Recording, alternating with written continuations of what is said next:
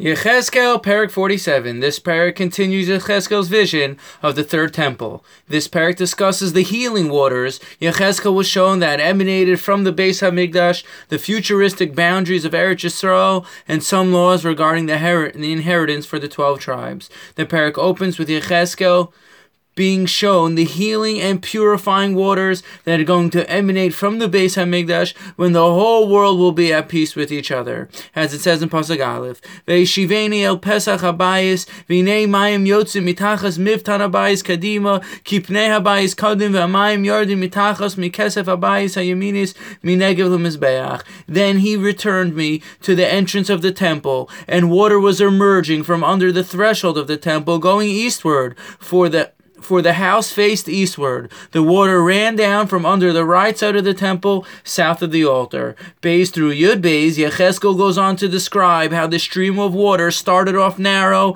and then grew larger as it flowed out of the Beis HaMikdash. Initially, Yechezkel was able to walk through the stream until it became too deep, past his waist, and had to stop. The Navi describes the various places and great oceans the healing waters will flow to.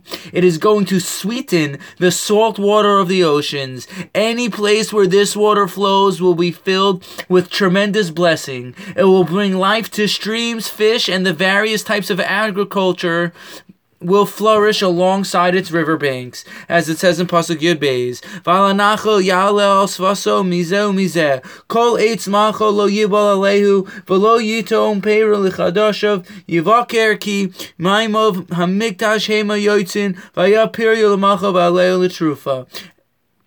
Along the stream will grow every species of food tree on its banks on one side and the other. Its leaf will not wither and its fruit will not fail. Every month it will grow new fruit, for its waters will go forth from the sanctuary, so its fruits will be for food and its leaves will be for healing. A word on these amazing waters. These healing waters are a part of Yechezkel's awesome vision of the future, when all the death will end and there will be a Tchias HaMesim, resurrection of the dead. In the future, we will see that all suffering on a national and personal level was good. As the Gemara in Bracha says, on that ultimate day, we will make the blessing Hatov U'Meitiv.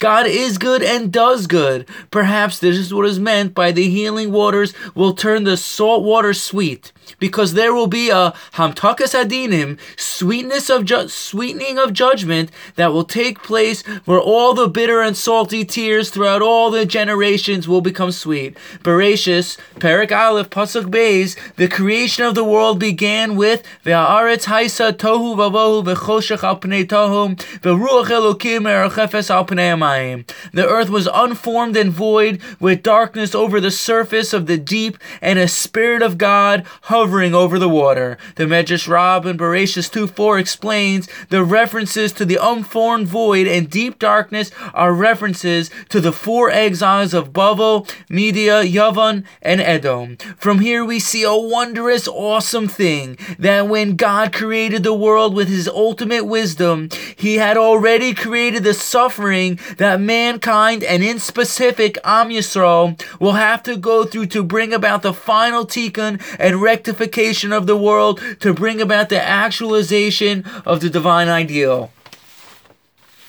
The Medrash continues to explain on the words, Varuach Elokim Merachefes Al Pnei Hamayim, a spirit of God hovering over the water. This is the Ruach, spirit of Mashiach. The light of Mashiach was hovering over the water at the time of creation. Upon the inception of the world, we see the spirit or light of the Tzaddik Mashiach was also created to bring about the final tikkun of mankind. Perhaps these waters were the light of Mashiach, that the light of Mashiach is hovering over, is the healing waters in our Perek that Yechezkel is describing, which will begin to emanate forth from the Kodesh HaKadoshim, Holy of Holies, and spread to the rest of the world with the revelation of Mashiach. These were the healing waters from the beginning of the creation that will once again be revealed at the end of time. These waters will heal all suffering and pain from the previous 4 exiles.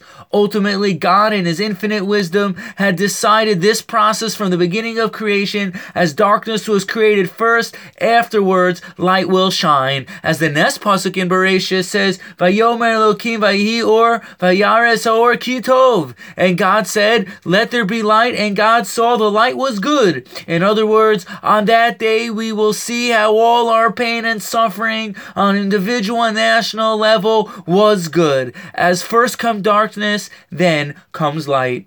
Yud Gimel through Chav Gimel, which is the end of the parak, relate various divisions of Eretz Yisrael and the futuristic boundaries of Eretz Yisrael in the times of Mashiach. That's the end of the parak. Thank you for listening, and have a wonderful day.